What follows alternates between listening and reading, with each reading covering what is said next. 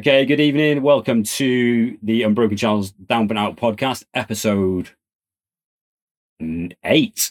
Yeah, I think we're at episode 8 now already. Tonight, our spotlight guest is the nut job himself, the creator of the nickname. It's Trevor Bygate. Evening, Trev. Evening, how are you doing? Yeah, I'm good. Stacey? Yeah, nice to see you. Good evening, buddy. Yeah, it's nice to see you both. It's been a while since Vegas.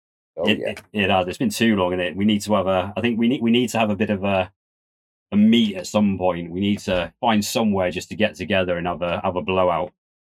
I think everybody needs it. Yeah, it'd be a good idea to sort of jack something up, wouldn't it? Yeah. I think so. Somewhere near the seaside, not too far. Bournemouth, maybe. I've even got the pool up in the garden. Too far from the seaside either, is it? I've got a tent with built-in lights. That'll do. Yeah, nice. Yeah, that'll do. Yeah, that's all good. So tonight, obviously, Trev's going to be our special guest. Trev also has a podcast. It's the Nut Job podcast, Chasing the Light, and I will drop a link to that in the description of this. Go check it out. It's very, very good, very moving, and he's had some brilliant guests on there so far. So, Trev, if you want to just start by telling us about yourself and how you started your military career. Yeah. So, my name's Trev. I didn't want to join the army at first. When I was a kid, I wanted to be a professional footballer. But there's obviously very little kids get through to be a professional footballer out of the millions that try. I did actually have a couple of weeks trial at Newcastle United though when I was 15. When the manager was what's Bald Eagle? What's he called? Jim Smith. Jim Smith. That was it. You've probably dodged a bullet, mate. Yeah. So, and then I left school, went to college to do a sport and leisure management because I wanted to do sport, and then I ended up getting to the age of 21 but I was married with kids at the age of 21, and then I decided I can't do this. I can't just I've got to do something for security for the family, sort of thing. So I went to the Bishop Auckland careers office, signed up in there, and it was just a big decision, but it didn't seem to faze us at the time until I stepped into Winchester main gates, and then I started to shit myself.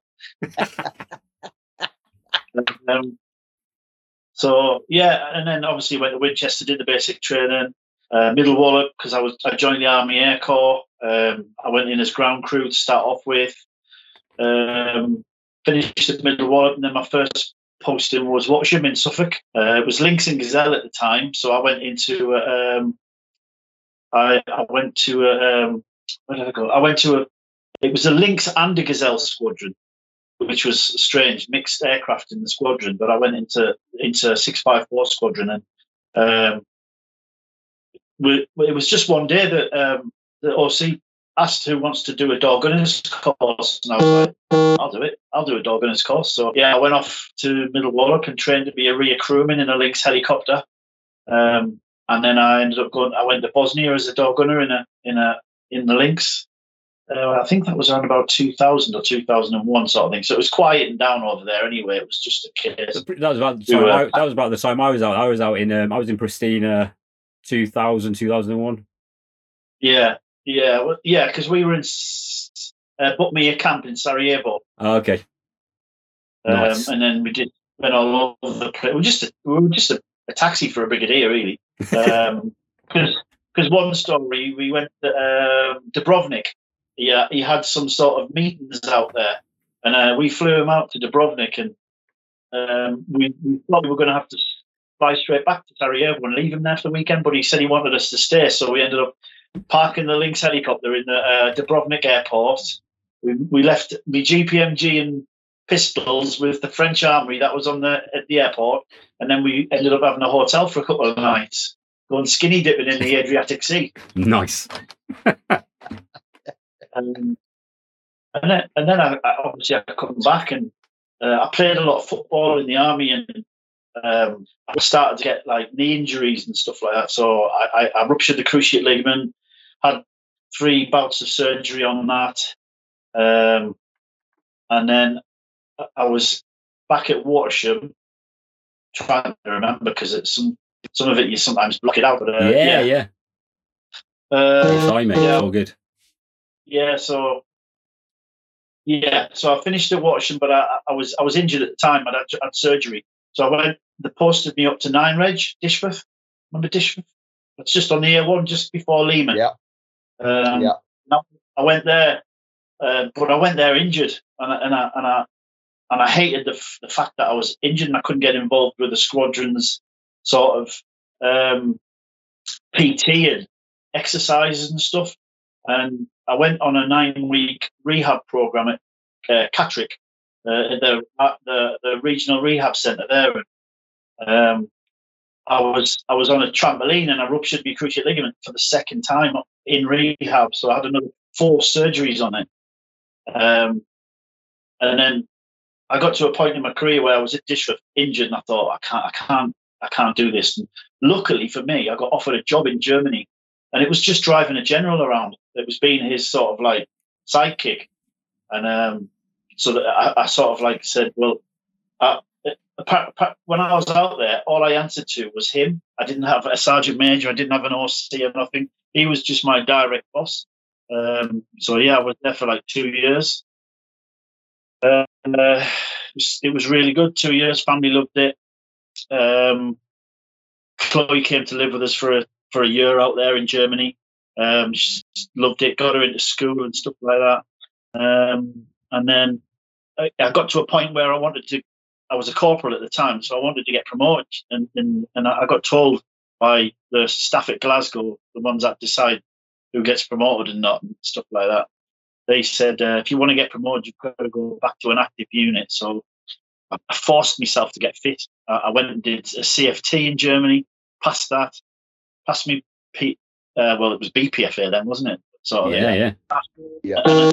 And so after all my surgery and that, I forced myself, and they upgraded me. I went back to Watersham in Suffolk where I first started, but by that time the Apache helicopter was in Watersham, so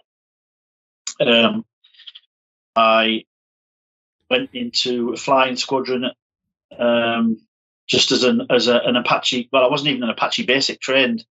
I wasn't even trained on the Apache, and then so I had to go. Normally, when you go to Middle Wallop and do your Apache training, you do Apache basic. You have 12 months later, you do Apache advanced, and 12 months later, you do Apache land and point commander. But because I was already a corporal, which meant I should be an Apache land and point commander, I did everything within 6 weeks. I did basic. 2 weeks later, I did advanced. 3 weeks later, I did land and point command Apache ALPC, and then about 12 months later, I was an assessor, so I was assessing and training all the lads on the Apache. Wow. So that was good, learning how to, teaching them how to put rockets and missiles on and fill up the 30mm cannon and stuff like that. Can I just ask you as well, Trev? So you got yourself fit, yeah? Well, I say it was fit. I sort of pushed myself to make sure I was fit. But did you do that? Did you have advice from anybody who were doing that, or did you just go, do you know what, I'm going to do this? Because the reason I ask is you said that obviously you re-injured your knee while on a rehab course. Yeah. Okay, like you, I've got form there. It happened to me. And I remember, and I don't know if it would have been the same then, but I remember what annoyed me is when I was in pain and not wanting to push, you were almost sort of told the pain's all in your head. You need to push through it. So did you find, do you think you were pushed a bit too hard during that rehab, or was it just bad luck? I think it was just bad luck because I was on do you know them little round trampolines you used to do, and you used to bounce on them on your foot? And I was bouncing on it on one leg just to get your stability. And when I bounced it on my leg that I was getting rehab on, my knee just gave way. So the doctors, the colonel cortisone injection, boom, straight in my knee, and he's like, "Oh, you'll need surgery again." So I was like, "Oh, cheers for that," sort of thing. But, yeah, I had the surgery, but in Germany, I had nobody pushing me. I had to push myself. So, and because I wanted to be fit going back to a unit, I just organised a CFT with one of the PTIs in Germany, and he took us out.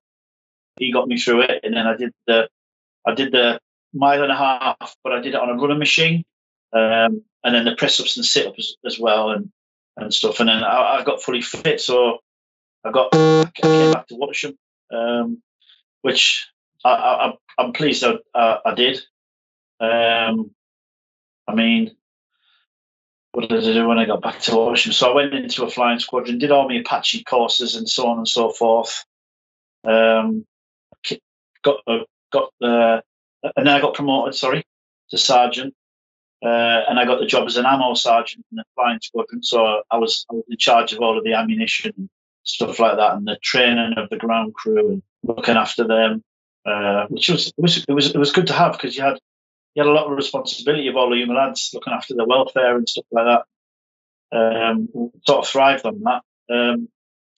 Then because the Apache does a lot of exercises out in America, so I went out to America twice, to Arizona, which is really, really, the first time was amazing. Being in Arizona with the Apache, they fly out to the desert and they do dust land and stuff like that. And you get involved in all that, setting up the NATO T and landing points. And, so that was really good. Come back from America, then I went straight out to Afghan with the 662 squadron, I think it was. And luckily it was my squadron that Prince Harry was in when we were there. So obviously he did all the pre-deployment training with us before we went, flew out with us to Afghan. And we'd only been out there a few days before, because normally you go out to Afghan and you do like your Rangers, you do some firing to zero your weapon, and then you get given your weapon. And before we'd even zeroed our weapon and got given rounds, that was when the Battle of Bastion happened. So it was when the Taliban got through the checkpoints, because Bastion, it had loads of different checkpoints all the way around the perimeter, but for some, I think they got a bit slack and it was only manned at every other checkpoint. So the Taliban had been probably watching this for quite a while, and then they decided this is our opportunity, and they did get on, and they destroyed 7 American Harriers, Osprey. They killed the CEO of the Osprey unit, killed a Marine. And then I could just remember watching the Apaches and the Cobras circling around, and you could see the fire, the rain of rounds firing down, which was pretty interesting. And it was a good tour. Harry was there. We got a fruitcake off him. Oh, I don't know where he got it from. I think. Did he get you? Did he get you fruit? Did he get you an ice cream from that ice cream van that he ran off to? I know. Yeah. Me too. So he was out there. I think it was Princess Anna. Someone must have sent him the fruitcake. But he brought it over and gave it sort of thing. And then when did I come back? So I come back. I was there for Christmas and New Year in Afghan, which was great. We got loads of welfare parcels sent out, and that. I was lucky enough to open a welfare parcel, and it had a mini bottle of wine in it.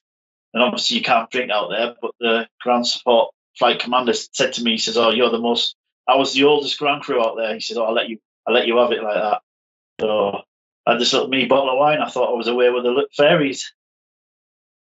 I'm surprised you shared. I'm surprised you tell anybody or share anybody your tight gift. No, I didn't share it. And then I came back from Afghan in February. I think it was February. And then just went back to normal work. Obviously, you have a bit of time off, don't you, from coming back from op tours and stuff like that, because we stopped off at Cyprus for 24 hours decompression. Yeah, because 24 hours is enough time to decompress. Yeah. Yeah. I had one bottle of wine. I was absolutely mortal. and one bottle of wine in Cyprus at Bloodhound Camp. But and I was ill on the back of the bus on the way to the next flight to come home. I think, but yeah, it was nice to be met by the family when we got back in the squadron in the hangar. And then I just went back to normal work after that. I'm trying to think about, because sometimes I have memory blanks where I'm trying to think back. So I went back out to another. I went on another exercise to America, to Arizona, and I thought, I went out as a sergeant this time, so I was looking after all of the ammunition and stuff. And it's quite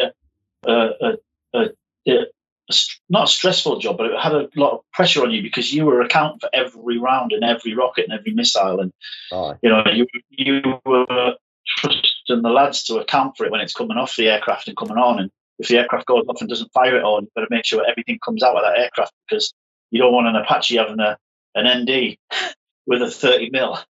So, which did happen in Afghan at one point, I've been told. I was out in America, doing my bit there as the ammo sergeant, and then obviously one night while I was in Arizona, I was FaceTime on my wife Kerry. We used to because we were on this little American Air Force base in Gila Bend, it was called. And it was basically an emergency sort of camp for any American aircraft, because the ranges out there for the aircraft is in Arizona desert is massive, and if any of the aircraft have any technical issues, they can come and land at Gila Bend to be repaired. Right. We had a couple of warthogs park up when we were on there. We weren't allowed to take pictures of them or anything like that. So we stayed in accommodation. And I was FaceTiming my wife, and there was one time I was FaceTiming and the house phone started to ring, and she said, "Oh, leave it." And I said, "Oh, get it. It could be anybody. It could be anybody." And she answered the phone while I was still FaceTiming, and like, "I am you now, speaking to you," sort of thing.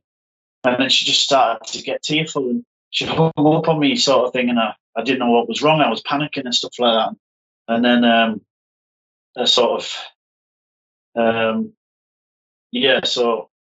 I got back in touch with her eventually after about 10 minutes, and she was in tears, and she just said, "It's Chloe." And I said, "Oh, what's happened to her?" Thinking that she's going to say she's broke her leg or she's in hospital or something like that. To hear my wife say that Chloe's dead was it was traumatic. It was life changing for me. To think like, I'm like 7,500 miles away from home, not being able to do anything, and not be there for her. I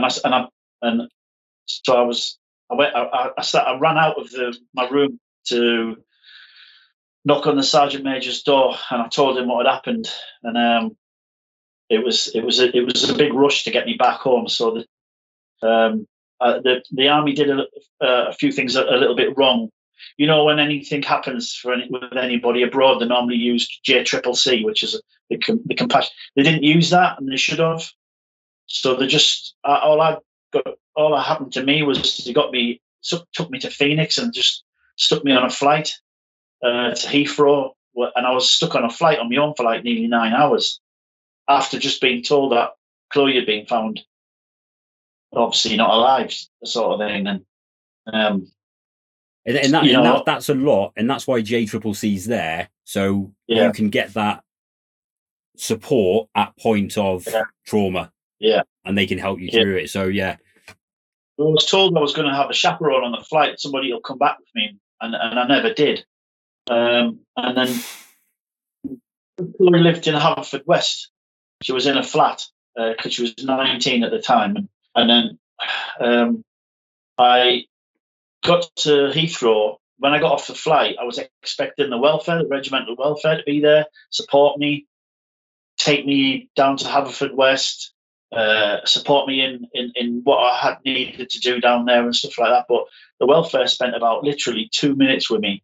Am I all right? Right, here you are. There's a driver for you. the driver will drop you off in Haverfordwest. So I spent 4.5 hours from Heathrow to Southwest Wales with a couple of young lads, one driving us, the music playing in the car. And when I got to Haverfordwest, they just dropped me off at the side of the road, and that was it. Left us. No welfare support, no nothing, sort of thing. So obviously at the time I was numb. I didn't know where I was or what I was doing, so I was just going with the flow. If you know what I mean, I was floating. And I look at it this way. I had to go. Well, actually, it was my mum and dad. My mum and dad lived up here in Newton Aycliffe, up north in Newton Aycliffe, and they were the ones that took the call that Chloe had been found dead. And they were the ones that called my wife. My wife's not Chloe's mum. Chloe's mum's my first wife, but my mum and dad drove for 8 hours from Newton Aycliffe, 60-odd-year-old, drive all the way down to the hospital to ID Chloe's body because her mum wouldn't do it, sort of thing. So, and that's what happened. And then I come back, and I had to go to the hospital. I wanted to go to the hospital to see her, and that's what I did. I went to see her.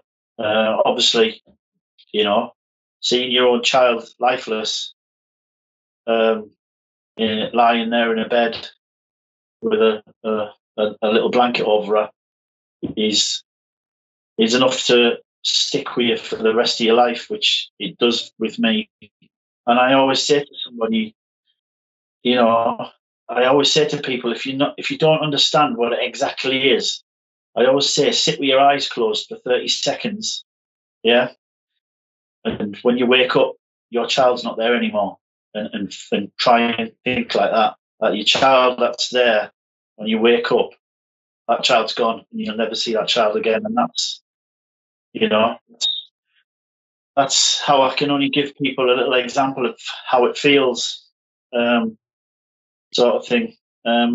So yeah, I mean, I spent 3.5 months off work.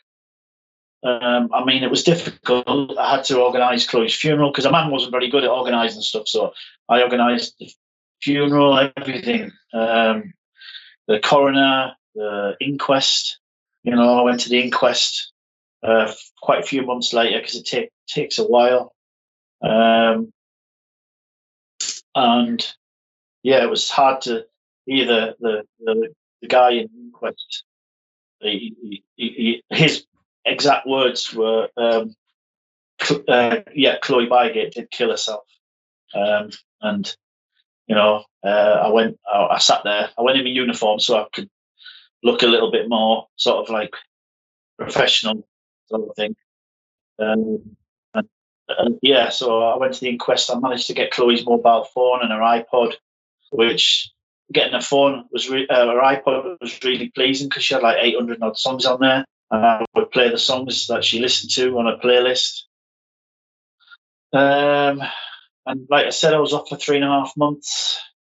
I had no one visit me from the army to see how I was, which wasn't ideal because you're supposed to get Wismiss visits every week, every so many weeks or so many days. You're supposed to get Wismiss visits, which I never did. And then eventually I went in to see the OC, and we just got a new OC. He was South African. Not that it matters, but he was South African. And I said to him, I says, I want to come back to work. I want to throw myself back into work and try and keep my mind off things, sort of thing. And I did. And I just kept myself busy. And I went on exercises up to Otterburn, what a cold place Otterburn is. So I went on exercises, come back off exercise, but I was having a hard time with my own mental health at the time, and it was affecting my marriage and so on and so forth.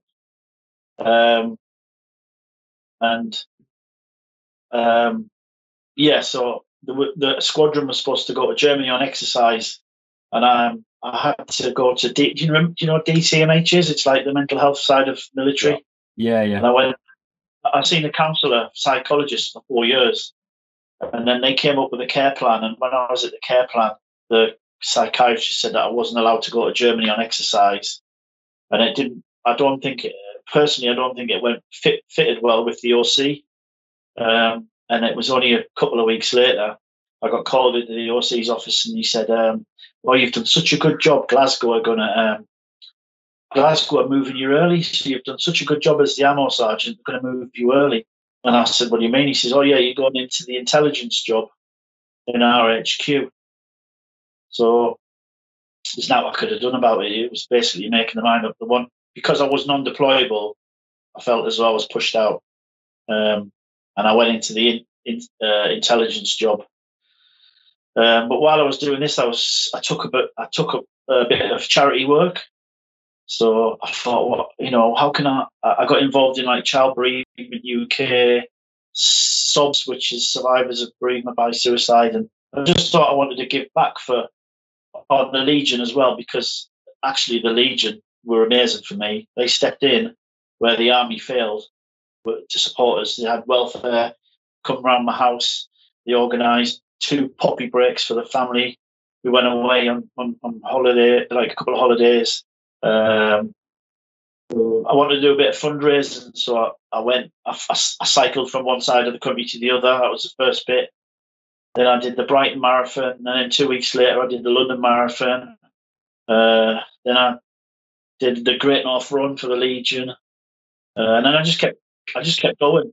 And the last couple of events I did was I did a 62-mile ultramarathon for Survivors of Bereavement by Suicide. And 2 weeks later, I did the Great North Run.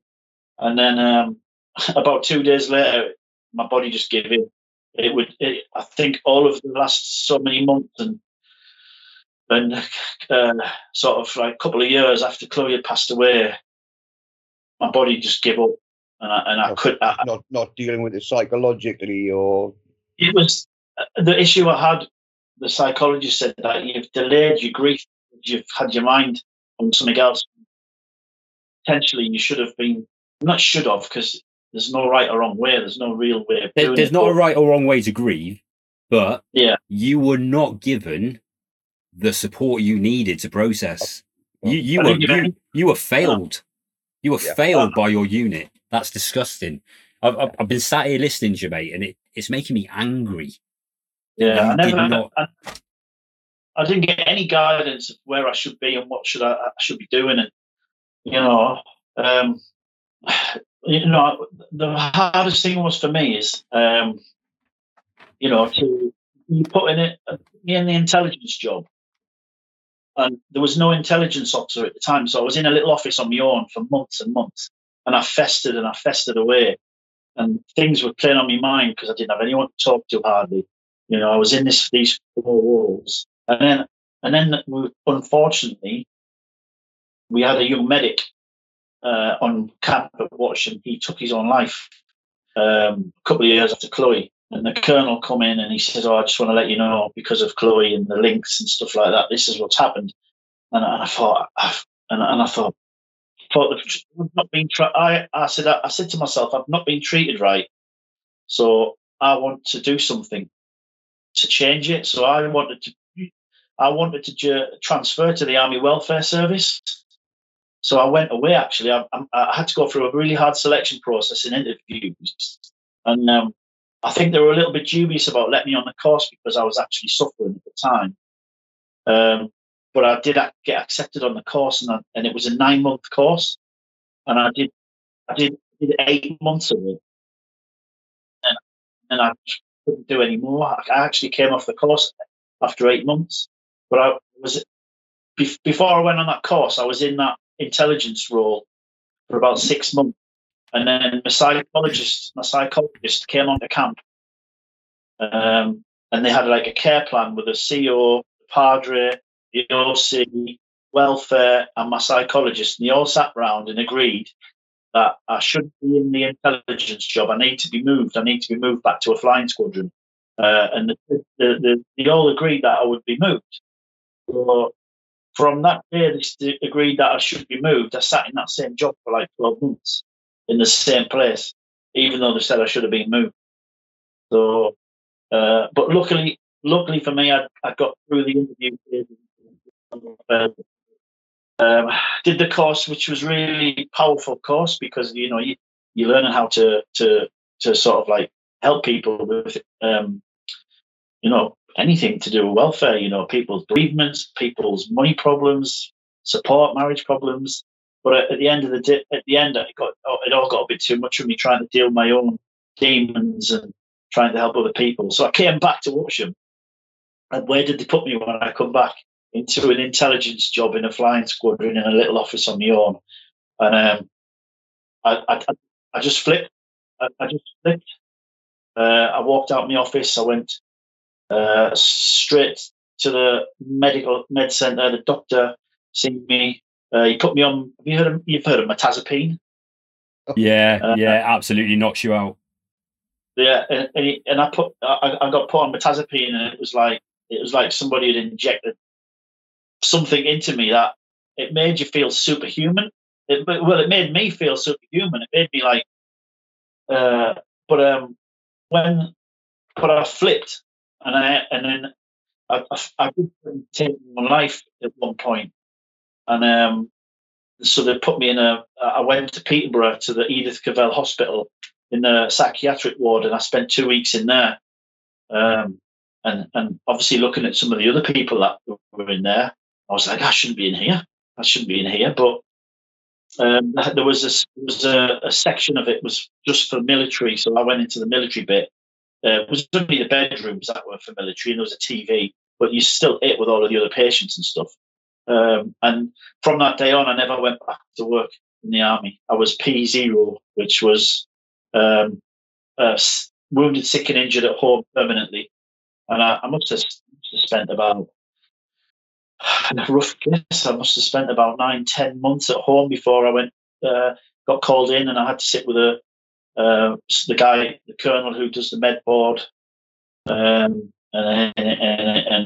told him my feelings towards the army. I got really angry towards the army at the end of the lack of support and the treatment that I didn't receive and should have received, and people not really telling the truth. Especially when someone said to me, the OC at the time said to me, Glasgow have said you've done such a good job, they're going to move you early. And I'm like, Glasgow don't ring up and say that. They wouldn't have known that, because Glasgow's in Glasgow. I'm in Watcham. They're not monitoring what I'm doing. They were just trying to move the problem rather than actually dealing with it and giving you support.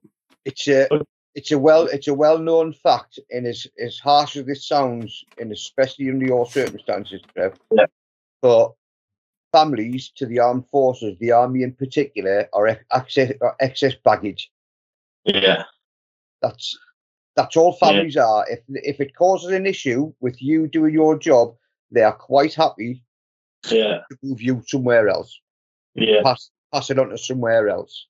Yeah, if the way you were treated, mate, that's out of fucking order. It's outrageous. Actually outrageous. I'm the same as you. I'm raging at this. The hardest thing is that if the army had treated me how they should have treated me and give me the welfare and care that I should have had, I might have been in a better place. But the anger that I built up towards the army, that overtook my grief. The anger built up and it overtook the way I was thinking. I should have been grieving for my own child. I should have been thinking about it, but I wasn't. I was angry at the army. I was agitated in everything I did, and it got in the way of my marriage and my kids. I've got 2 other kids that live with me, and they've seen me go through hell and pop medication after medication and stuff like that. And,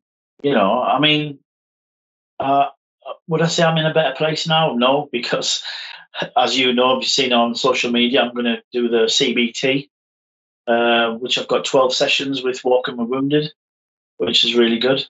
But I still don't think I don't feel any further forward than the 30th of April 2014 when Chloe died.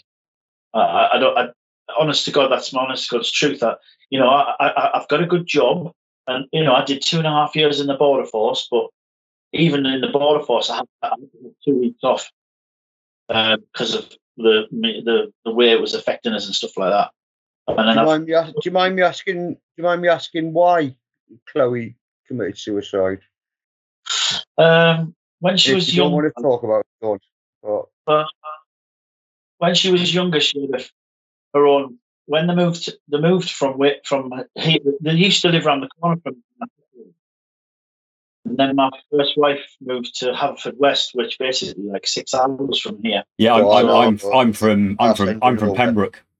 Yeah, and the hardest thing for that was moving so far away took away my parental responsibilities. I didn't have that chance to be a father because I could only see them. I could only see them in school holidays. And Chloe went there, and she suffered with a divorce. I think she suffered with separation and not having a father figure around to guide her.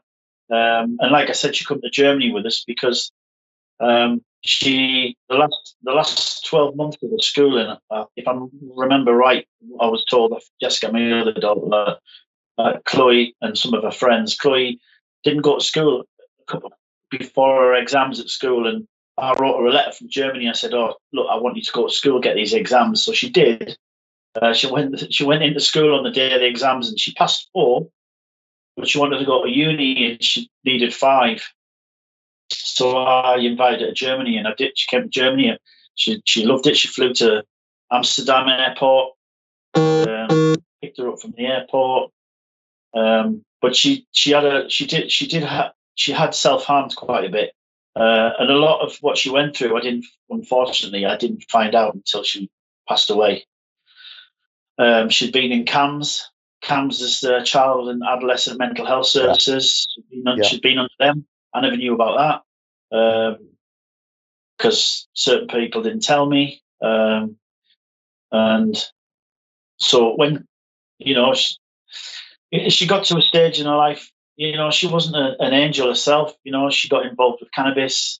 It's quite. She was a teenager, mate. She was a typical teen. And I'm not being funny as well. I'm from that area. I'm from Pembroke Dock. Yeah. There's not a lot to do around there. There's not a lot to do around there. And she got involved with cannabis, but then I learned a lot after she died. That I got in because I got a mobile phone after the inquest and it wasn't locked, and I got in it, and I learned that obviously a lot of the kids down there had been sharing tramadol and Valium, so on and so forth. And I think she was just at a point where she wanted to go to uni with her friends. After she finished in Germany, she said, "I want to go back to Haverfordwest to go to uni with my friends." Unfortunately, she was already a year behind her friends, so she didn't get into uni. She wanted to study online. She worked in Holland and Barrett. But got behind a little bit in her rent. So obviously she thought, the money issues that was on top of her and stuff. And, they hadn't heard from her for a little while. And obviously her mum had worried about her, sent the police round to her flat. But she'd put a fridge in front of her front door in the flat. And when the police broke in and stuff like that, she was just lying on the floor in the living room with a pillow and a little blanket over her, and with obviously stick next to her and stuff. And she'd taken an overdose at the time. It's hard. It's hard to. Nobody knows what she was thinking. The only person that knows is her. Sometimes I think it might have been a cry for help. The issue we had was when I did a lot of research, and I went to see the doctors after, I went to see the police, I went to see CAMS. I learned that Chloe was only 6 stone when she died. She'd not been eating properly, and she must have took quite a few paracetamol. But being only 6 stone, her body wasn't strong enough to combat it. If it was somebody like me, a grown man, and I took similar, I might have been able to survive. You might have had kidney issues or whatever it is that you get. I can tell you from taking lots of tablets and opioids and things like that, it does seriously affect the way you eat and how much you eat. And if she was taking stuff like tramadol on a regular basis, which again is highly addictive. Yeah. You know, I mean, it is going to affect the way she eats and nutrition and stuff like that. And It's when we had the inquest and the coroner's report came back, it's a weird thing to say, but she didn't have anything in her system, didn't have any cannabis or anything in her system, no other drugs. The only thing they found was paracetamol and enough for one Valium pill. That was it. So I think at the time she decided to do what she did and use the Valium to go to sleep and never wake up again. That's something I've got to deal with, and like I said, it's hard because I don't feel I'm any further forward.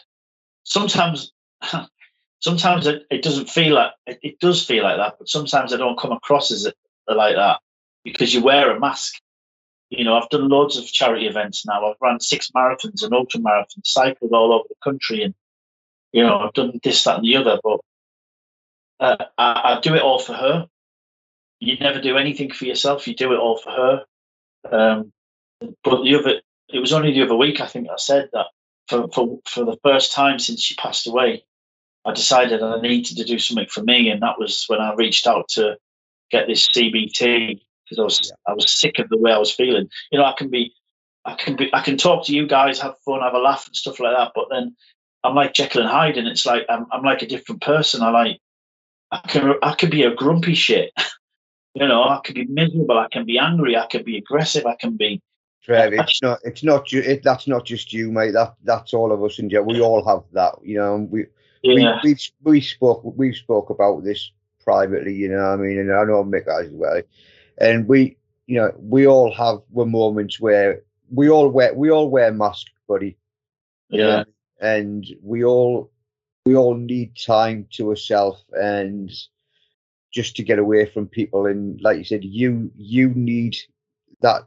You need that time to spend that time alone with Chloe.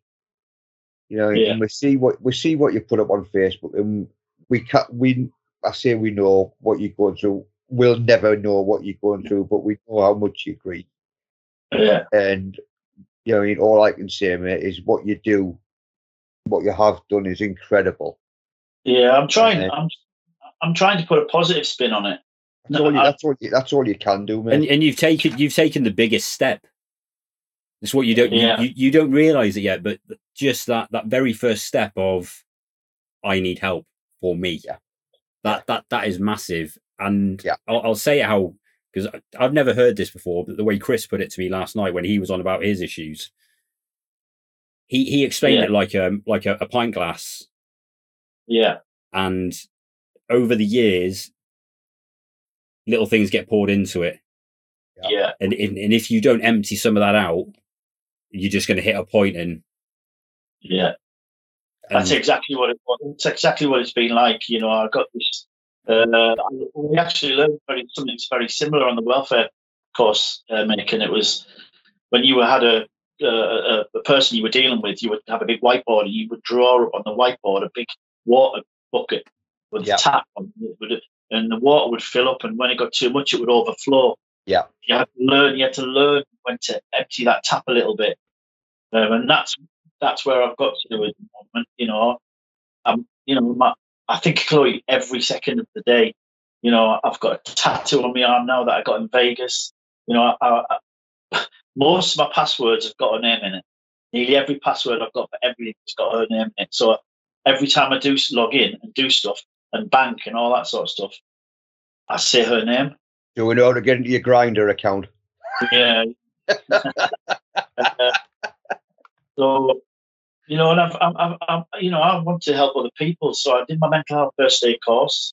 I did my assist course, which is applied suicide intervention skills training, which is a really powerful course, but it teaches you a little bit how to deal with someone if they come up to you and say, "I'm going to take my own life," sort of thing.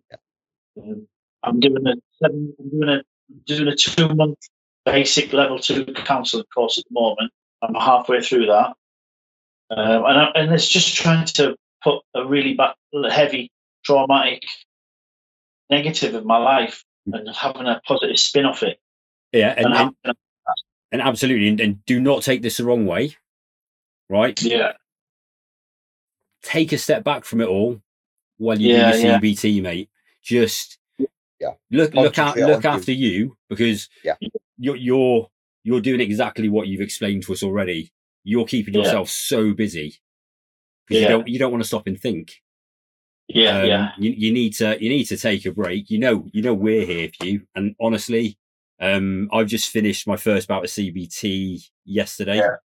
I've got to do a 3-month consolidation, then I have the next 12 sessions. But it's been fantastic. It will help you. I cannot tell you it's going to be easy, because it's not. They are going to dig deep. You're going to talk about things you don't want to talk about, but you've got to get there. And I'm sure you will. You're one of the fucking kindest blokes I've ever met, mate. It's like where I work. Even where I work in HMRC, I've for the last 8 months I do my own tea and talk sessions, and I provide all the coffee and the biscuits, and I invite everybody along, and we talk about anything, subjects about anxiety, about bereavement, about career, talk about pressures of work. But like you said, it's when the CBT starts, I think I just want to give it my 100%. And it'll be difficult to do that if I'm doing 10 other different things, sort of thing. So, and that's you put them on the back burner and concentrate on you, mate. Don't obviously throw them away. Don't forget about them, but just for that time, during them sessions, and obviously the time in between them, the time where you've got to think, they're going to ask you to do things, concentrate on you, mate. And what you've been through will make you, once you've had time to deal with it properly, it is going to make you will make such a good counsellor. Absolutely. Yeah. I sort of, when I'm talking to people, I lean on my own experience sometimes, but I'm very wary that when you're talking to somebody and you're listening to their issues and stuff like that, I'm not wanting to take other people's problems on. It's I think it's called vicarious trauma, isn't it? Where somebody else can talk about their issues, and then you soak it in. You soak all their issues in, and then you're taking it on, and that's what I say at the end of all my tea and talk sessions. That I ask everybody what they're going to do for self-care, and I speak about confidentiality, and I speak about when you go home, try not to think about what we spoke about, and take a step back and have a wine, have a jog, read. So basically, what you're saying is you need to take your own advice. Yeah. Because at some point you'll be talking to somebody who, when you're sat at home having your tea or having a cup of tea when you finish work, you're still thinking of them and their problems in your head and how you can sort them out. Yeah. So you've now taken their problems on as well as yours. And as harsh as it sounds, when you walk out that door, you've got to leave that problem there. Yeah. You know what I mean? And like you said, that's how, and it's a brutal thing to say, you know what I mean? But I think that's how psychologists and people like that deal with it. They don't take the work home because you couldn't do it because you'd just go mental. You'd go mad, wouldn't you? That was my little issue when I was still serving, and I went to DCMH for like 4.5 years, constant, every month. I sometimes felt that I wouldn't say too close to the psychologist, but we got too involved. She got too involved a little bit in what I was going through, and I sometimes felt as though I was a bit of a guinea pig, because it's not many people in the army who have a child take their own life. Yeah, and it was, it's very rare. So I'm thinking, was I being a bit of a guinea pig to how to deal with it and see how I would recover, and that was it. Actually, that was one of the worst things, is when I went through my med board and I was medically discharged.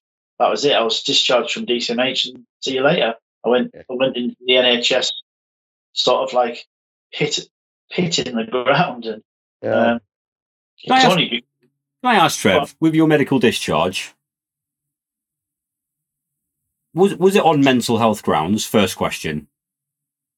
So sorry. So near the end of my time with the psychologist, they diagnosed me with they said complex PTSD, but I don't know if it was right or not.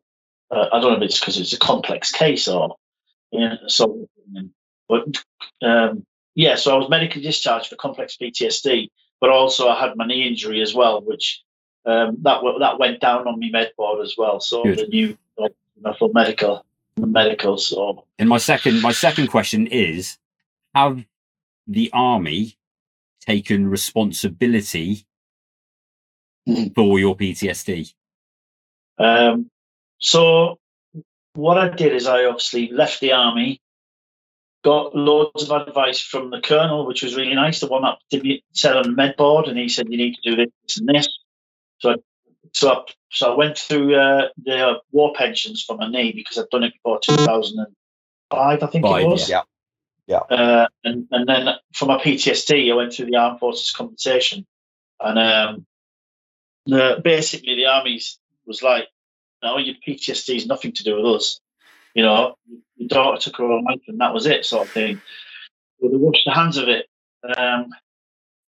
Then I sort of like I what was the word? What my word? I sort of challenged that, and then I heard through the Royal British Legion that you can. Sorry, I'm just going to plug my phone in because I don't want it to die. That's all right. So yeah, claim you can do worse than it's called, and how the army made it work.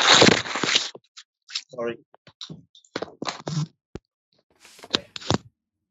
Yeah, so I spoke to the Legion and they mentioned worsening. So I've got a tribunal coming up on the 20th of September, and I've got to prove to the people who you sit in front of that yes, the army were the big reason, weren't the main why I'm not in the army anymore and I've got PTSD, because I understand, and I'm not daft, I do understand that death has played a massive part.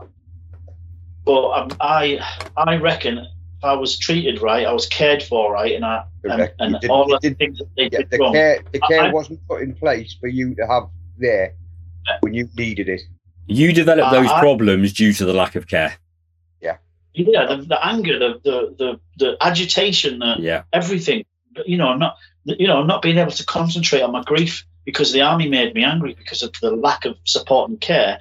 That I still think if I was cared for properly, I was supported by welfare, this, that, and the other, I reckon I still would have been serving in the army. I still would have had a career. I think I'm 90% or 80% certain of that. Obviously, the psychiatrist, the psychologist thought otherwise and stuff. But yeah, it's just it's a tiring journey to be on. And, you get fed up sometimes. Sometimes you do think that. I never think of like physically taking my own life because I wouldn't. I've got a wife here and two amazing kids that are amazing. My son's off to uni in September, and Talia's just done year 10, and she's just got loads of really good 7s and 8s, stuff like that.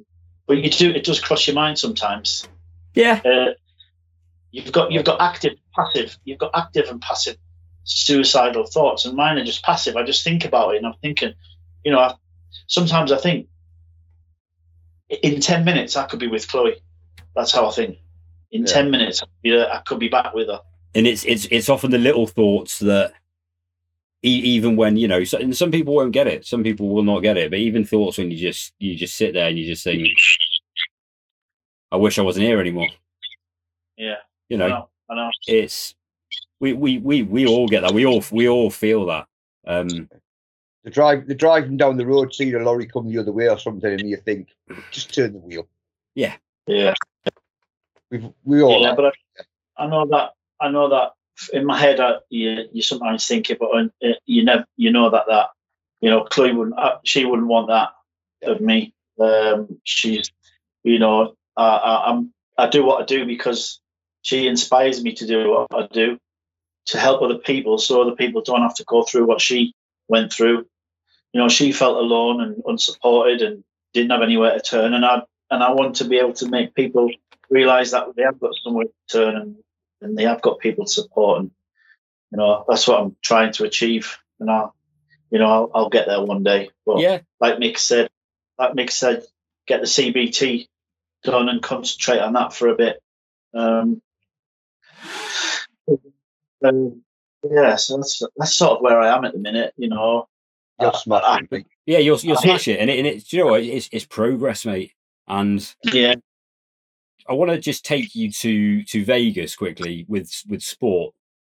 Yeah. You've clearly used sport as a coping mechanism, or I say coping mechanism. You've not really been coping; you've been blocking. But when we were out in Vegas, was it? Forgive me if I get the name. Is it Papyrus? Papyrus, which is prevention of young suicide. Yeah. Can you just give us can you tell us about, because obviously you do fundraising for them, you're trying to raise awareness for that charity, and again we'll get the link in this as well, just so people can learn more about it. Yeah, Papyrus is the national charity prevention of young suicide, because the highest cause of deaths for under 35s is suicide in the UK. You have on average 200 school-aged children take their own life per year. That works 4 a week. On average, 4 a week, kids in school take their own life, and they've been around for quite a few years now. But they've got the Hope Line, which has just actually the last few weeks gone 24 hours, so it's similar to the Samaritans, but it's open to anybody to ring up. It could be me, you, a child, it could be a professional or a doctor. They ring up Hope Line. You do fundraise. Have you seen on the news 3 dads walking? Yes. So they're 3 guys who all lost their teenage daughters to suicide, and they decided to walk the length and breadth of the country and take it to Parliament to try and get some form of suicide prevention on the school curriculum. So it'll give the kids the confidence and the bravery to, if they ever feel like that, to come forward to a school teacher or to come forward to a pastoral service within school and say, look, I'm not feeling great. I'm feeling suicidal. And then in the ideal world, so I've done the assist course, which teaches me how to deal with someone who comes up to me and says, I'm feeling suicidal. I would like every teacher, everybody that works in the education department, to have done the assist course. That's Papyrus. They do great. I'm a Papyrus champion, so I do talks to them about the presentation, about what they do, and how they support people. There's loads of resources they've got. They do other presentations. The one I do is a 30-minute presentation. They've got another one that says 90 minutes, and another one that's about 3.5, and it goes into suicide and suicide prevention a lot more deeper. And it was great when we were out in Vegas that I brought the little flag with us, and it was nice to get the picture in front of was it an F-16? Yeah, I think so. Yeah. To get that out there, I wear the wristband every day. I've got another wristband that says "Father of an Angel," and I've wore that ever since she passed away. And I've got about 6 or 7 of them spare just in case it snaps. That's Papyrus. They're really, really good at they've given me a focus. I've met 3 dads walking at Westminster when they finished the main walk for £1 million. You say the 3 dads walking one. You done a fantastic podcast with them, didn't you? Was it second episode, wasn't it? Yeah, I think it was the second episode. Unfortunately, one of the dads couldn't be there because he was sick. But it was nice it was powerful to hear them talk about losing their child. I know one of the dads had lost a child in COVID, and the issues with COVID and not being able to have so many going to the funeral and stuff like that. But they're mega brave to be able to. I even said to them on the podcast, I said, it's like me talking to them. It's like you talking to me. I said, you've got to allow yourself time to grieve. And they've gone straight in. They're doing hundreds of walks, this, that, and the other. They're probably not really listen to what you're telling people. They've probably not thought of grieving properly yet. You know what I mean, sort of thing. So, what you've been talking about today And listening to those guys on your podcast, I know how much you've inspired them and how much they've took from you, because they see you. Because I remember one line in particular that you said, you're sort of 14 years into your journey, whereas they're relatively new, and you've got so much more advice and love to give them and pass on to them. Yeah, and I know they see you as an inspiration with that. So just remember that, man. Like you said, what you've done is incredible.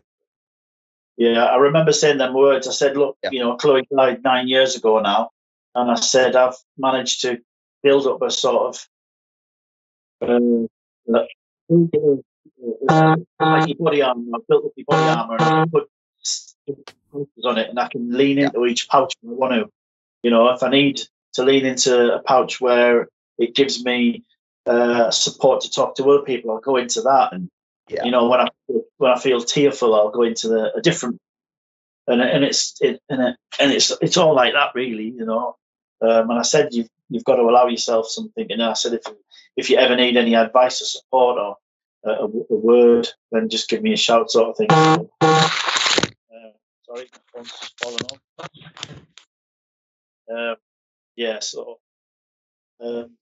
I'm looking forward to the CBT. I'm pleased it's working for you, Mick, and that gives me a little bit of confidence that it will work. It will. You've just got to give yourself to it. Yeah, I've done CBT before, and believe me, it works. And try and block out. Try and block out negativity. Just throw yourself in from anybody, not just your own thoughts, because that's going to come with time. But be proud of what you're doing, and if people want to stick a boot in, I'm not being funny, but they ain't your friends, mate. I've lost a few people off Facebook because I thought they were my friends, but they almost don't like to see me make progress. And that's the problem with social media. But Trev, thank you so much for coming on and telling your story. It's not an easy one. You've got through it, and thank you.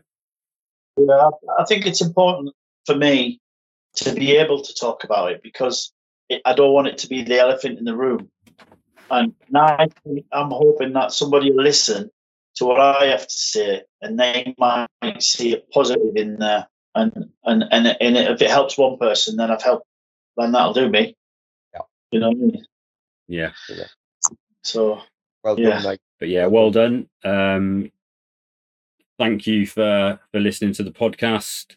Like I say, there will be links in the description to sort of various charities, Trev's podcast, where you can go listen to that fantastic podcast with the three dads walking. And we'll throw in some extra support links and stuff as well. But thank you very much, and good night. Yeah, thank you.